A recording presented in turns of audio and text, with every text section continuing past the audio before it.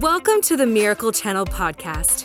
Every week, you'll hear powerful messages from world-renowned pastors that air on Miracle Channel, Canada's 24/7 Christian TV station. And if you want to watch more of their messages anytime you want, check out our online streaming service, Corco Plus.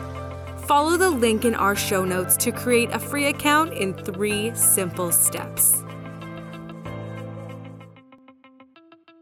Today on the podcast, you'll hear a message from Creflo. Creflo is the founder and senior pastor of World Changers Church International. Every week, he speaks to thousands of people sharing the good news of Jesus. Creflo is a much sought-after conference speaker known for his practical approach to the Bible. You can watch Creflo on Changing Your World Sundays at 8:30 a.m. Mountain Time on Miracle Channel. And now, Creflo will teach on what the Bible says about living under the new covenant of grace. He will teach about making the transition from living under condemnation to living under grace. Let's dive into the message. If you have your Bibles, go with me to the book of St. John, chapter 3. And let's read verse 17 and 18 out loud together. Ready? Read. For God sent not his Son into the world to condemn the world, but that the world through him might be saved. He that believeth on him is not condemned, but he that believeth not is condemned already, because he hath not believed in the name of the only begotten Son of God. Now, we're going to start in this series to talk about life under the new covenant. We know the correct covenant to live under. We live under, which covenant do we live under today? Amen. If you said law, I was just going to walk out and go get me a hamburger. We live under the covenant of grace. But what is life like under the covenant of grace? What is life like under this new covenant? And what does the Bible have to say about living life under the new covenant? Well, this morning I'm going to start with this first piece, and we're going to talk about from condemnation to grace. From condemnation to grace. What do I mean when I use the word condemn? It means to pronounce as unfit. It means to pronounce as guilty, to pronounce judgment, to pronounce punishment, to pronounce disapproval. If you ever want to keep a picture in your head of what condemnation is like, it's like what they do to a building where that building is no longer fit for use, when that building is out of use. But even goes a little deeper, that when you pronounce judgment, or when you pronounce guilt, shame, punishment, disapproval. Jesus did not come to pronounce or to be involved in telling you that you're unfit. That was the job of the law. Jesus was not involved and will not be involved under this covenant. You're not going to find him in judgment. You're not going to find him in punishment. You're not going to find him disapproving of you. He approves of you. He approves of you. You're not going to find him pronouncing that, things that will cause you to be guilty, things that will cause you to walk in shame. This is not what this new covenant is about. And yet, for a lot of churches in America, you can go to the churches and sit there, and you'll walk out feeling condemned, because they will talk to you about rule keeping, and they'll talk to you about the standards of the law, which you can't keep. And you'll walk out feeling condemned and thinking, well, I've got to do better. I've got to work harder. And it's all about having your focus on Jesus and not having your focus on yourself. So let's examine verse 17. For God sent not his Son into the world to condemn the world. So, for you to come to church and say, I'm a Christian, and you're always under condemnation, that did not and does not come from Jesus. Jesus is not condemning you. Jesus is not telling you you're a bad person. Jesus is not telling you that, you're just going to go to hell because you're not praying enough, you're not fasting enough. Jesus is not condemning you.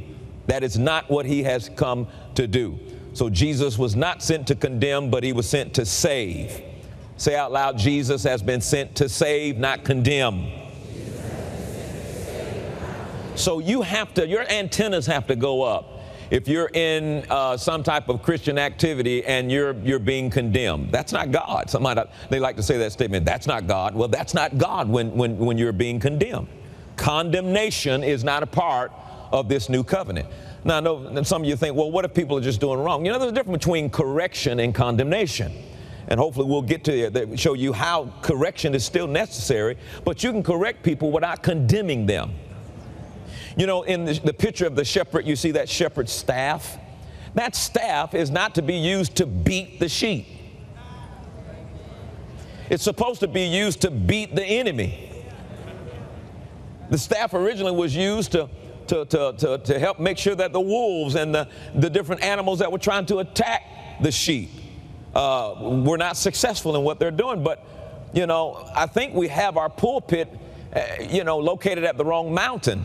We have our pulpit located at Mount Sinai when we need to move our pulpit and put it at Mount Zion.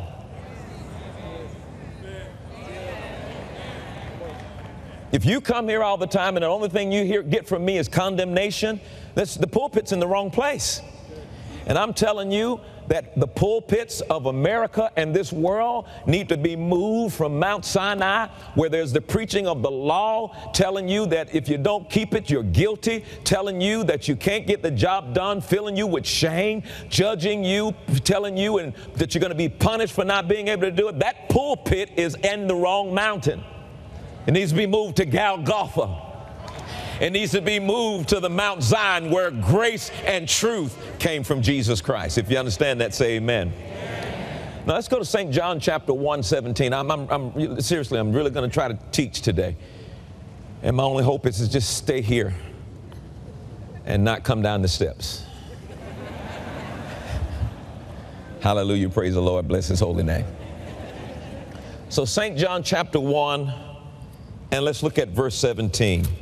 Let's read verse 17 out loud together. Ready? Read. For the law was given by Moses, but grace and truth, grace came by Jesus Christ. Let me read you this about the law so you'll understand why I would even go to this scripture when we're talking about from condemnation to grace. The law has no tenderness. It has no pity. It has no feeling. The law is inflexible with no compassion for human weakness. It tells us what we ought to be, but it does not help us to be it. It binds heavy burdens upon men's conscience, but it doesn't put a finger forth or even a tip of a finger to try to enable men to bear them. The law has no heart. The law is all about demands. The law condemns. The law condemns.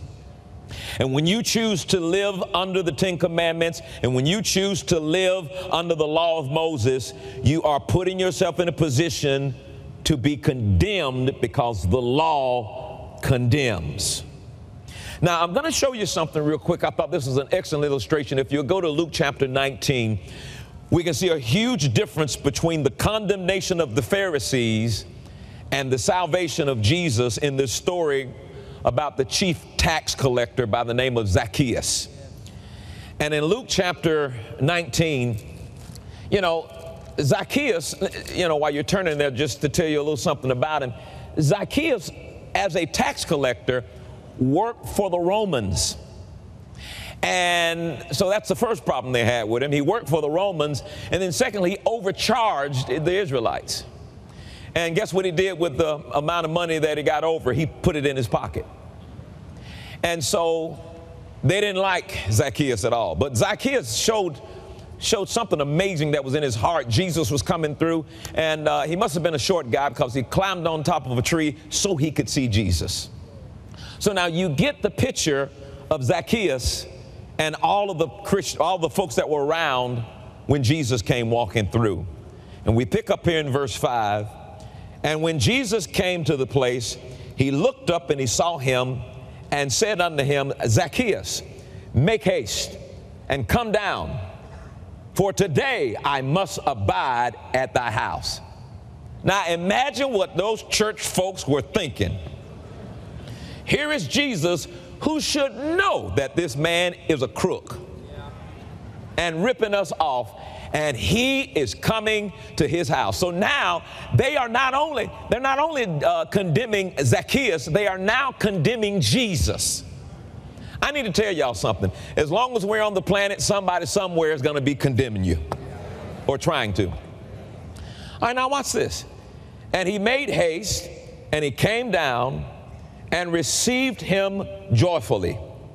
So he was excited about Jesus. I mean, Jesus coming to my house. And when they saw it, they all murmured, saying that he was gone to be the guest with a man that is a sinner. They're talking about Jesus. They're condemning Jesus because he's going to be to the house of a sinner. And here's the thing that shocks me, as if they're not one. And they're like church folks want to judge you for sin like they ain't got none no more.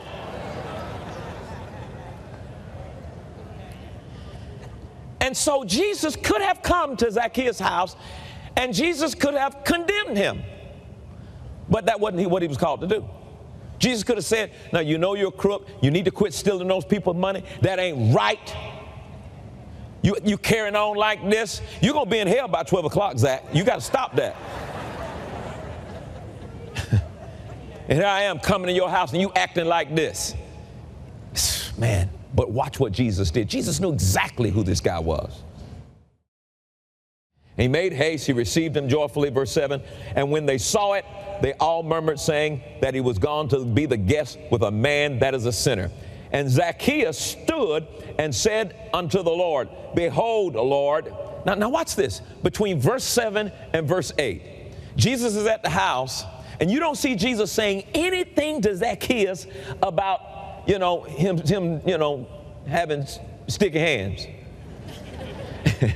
And Zacchaeus stood and said unto the Lord, behold, Lord, the half of my goods I give to the poor, and if I have taken anything, I don't know why they put the if in, you have taken. And if I have taken anything from any man by false accusation, I restore him fourfold. And Jesus just looked at him and said, okay. Now, Jesus didn't say anything. You don't see anything where Jesus came and said anything to him about his situation. And Jesus said unto him, this day is salvation come to this house, for so much as he is also a son of Abraham. So Jesus came to save, and salvation came to the man's house. Well, what happened? You see, one lunch with unconditional love and undeserved grace of Jesus Christ, one lunch changed a man's life forever. See, he didn't come in there dogging the guy out. He just came in with unconditional love. I already know who you are and what you do. He came in with undeserved grace. You don't deserve me to be here, but I came here anyway. And it changed the man's life. And the man encountered this grace and this love, and he was moved to set it right. Lord have mercy. You see, if you quit trying to be so, excuse my English, so doggone sanctimonious and so judgmental, and just love people and just show the grace in this new covenant, yeah, you know they got an issue. Everybody in the house got an issue. But somebody's issue ought not stop you from operating in the love of God and the grace of God. If you want to make real change, put away your judgment and learn how to just walk and love people no matter where they are, and you can see them change in one lunch. Y'all don't understand. Y'all don't understand because you don't know it's you yet. I'm going to show it to you, though. You see, the preaching and the demonstration of the gospel of grace, when we preach the gospel of grace and when we demonstrate the gospel of grace, it causes the power of God to manifest. Oh, that's something. That's good. preaching the gospel of grace and demonstrating the gospel of grace is what caused the power of God to manifest. And it'll bring much more fruit than condemnation will ever accomplish in a person's life. Much more fruit when you don't condemn people. I don't know what it is. It's like we join the church and, you know, we learn about love, but we're not operating under this new covenant, because see, if you don't understand, under the old covenant it says, you know, if there's wickedness in the streets, you need to stone it and get rid of it. Now I'm going to show you something here. Jesus dealt with that. That was a law. You have the right to stone people and get rid of it. But notice this now. Go to John chapter 8. Let's look at this woman who was caught in the very act of adultery. St. John chapter 8, verses 3 through 11. St. John chapter 8, verse 3 through 11. I think this is going to help you out, man, because, you know, we can have impact on people's lives without having that bad influence come on our lives, because we have the Holy Spirit. It's just, notice it just took one lunch. They were not buddy and hanging around all the time. It took one lunch of undeserved favor and love to change this man's life forever. And when you encounter the goodness of God, it'll bring you to a place of repentance. You'll change your mind about what you're doing. A lot of people will become Christians once they see one.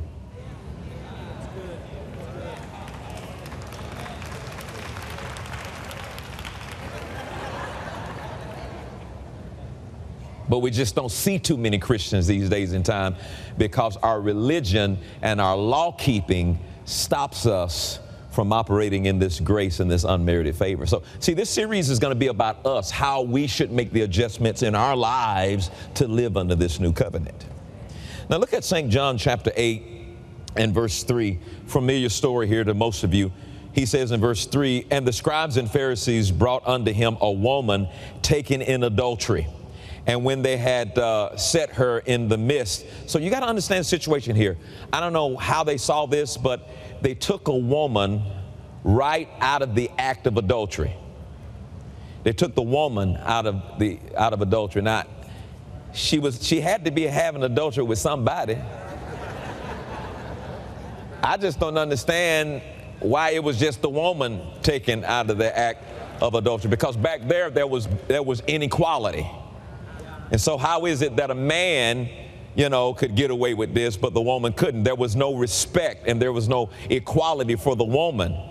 But see, if it was under this covenant, it would have been the man and the woman were taken out of the bed.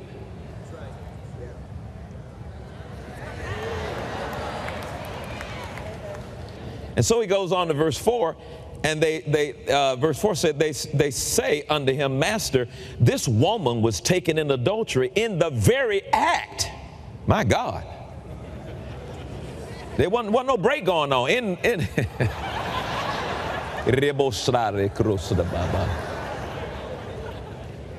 understand what I'm saying? In the very act. Now Moses in the law. So the law's looking to condemn. Moses in the law commanded us that such should be stoned, but what sayest thou? So they knew what the law said, so they're operating under the law, and the law is about self-righteousness. The law is about condemning other people. You see, when you're operating in self-righteousness, that's what self-righteousness does. It condemns. Somehow, when keeping the law is all about you. It's all about what you do. It's all about your performance. It's all about self-righteousness. Deuteronomy chapter 28, when it talks about if you will obey the commandments and if you can keep all the commandments, then you'll have all these blessings. Now that's hard to do. Somehow people thought he was referring to proportional blessing. And what I mean by that, some people have thought, well, I can't keep all the commandment, but that's okay. Because if I can keep 58%, if I can be obedient to 58% of the commandments, then I can get 58% of the blessing. No, that's not what it said. No, it said you have to keep all 100% obedience in order to get 100% the blessing. You can't keep 98% obedience and get 98% the blessing. So without 100%, you don't get 100%. And then it says that if you don't keep 100%, if you're not obedient 100%, then you'll get 100% of a curse. So now watch this. 0% obedience, 98% obedience equals 0% blessing, but 100% curse. Who can do that? See, you can be 99.9% obedient and still get 0% of the blessing. That's how churches come. Well, I know I ain't perfect, but at least I'm not like her. That's what self-righteous people do. Self-righteous people will find the smallest little thing to try to get up on somebody. But under the law, it doesn't matter. 99% obedience still equals 0% blessing, but you'll get 100% curse because you were not 100% obedient. So you can't live under the law. And the law, all it does is attempt to try to find a way to condemn, to make somebody feel guilty, to judge somebody, to place punishment on somebody. This is what the law does. She needs to be punished. And now watch this. Verse 6. This they said, tempting him, that they might have to accuse him. But Jesus stooped down and with his finger wrote on the ground as though he heard them not. So when they continued asking him, he lifted up himself and said unto them, he that is without sin among you, let him first cast a stone at her. You know what Jesus was saying? You know, all of you guys are under the law, and obviously some of you guys think that you have been successful in keeping the law. So here's what we're going to do. The law does say that. So let's go ahead and do that if you don't have no sin. And one by one, they dropped their stones and they left. Watch this. And again, he stooped down and he wrote on the ground, and they which heard it, being convicted of their own conscience, they're condemned. They're convicted by their own conscience. That's what the law does. That's what sin does. They're sin conscious. They're convicted by their own conscience. Isn't that something? Condemned people like to condemn people. If you're feeling condemned, you want to feel better by going and condemn somebody else. That's what self-righteousness is all about. I want to find somebody that's in a worse situation than I'm in, and I'm going to make myself feel better by talking about what their issues are. And that's not what Jesus came to do. And that's not what he sent us here to do. He says they went out one by one, beginning at the eldest, even unto the last. And Jesus was left alone, and the woman standing in the midst. And when Jesus had lifted up himself and saw none but the woman, he said unto her, Woman, where are those thine accusers? Those accusers. How many of you have had some accusers in your life? Where are those accusers? Hath no man condemned thee? And she said, No man, Lord. And Jesus said unto her, she's about to get a free gift from Jesus, neither do I condemn thee. Go and sin no more. My God, did y'all see that? Jesus gave her a free gift of no condemnation. He says, I haven't been sent to condemn, but to save. I don't condemn you. Go and sin no more. Thanks for joining us today. Make sure you subscribe to this podcast to hear more great messages from inspiring teachers like Creflo Dollar. Rate this podcast and write a review if you haven't already. And share this message so others can be encouraged by this teaching too. So subscribe, rate, review, and share. We hope you were inspired by today's message. God bless.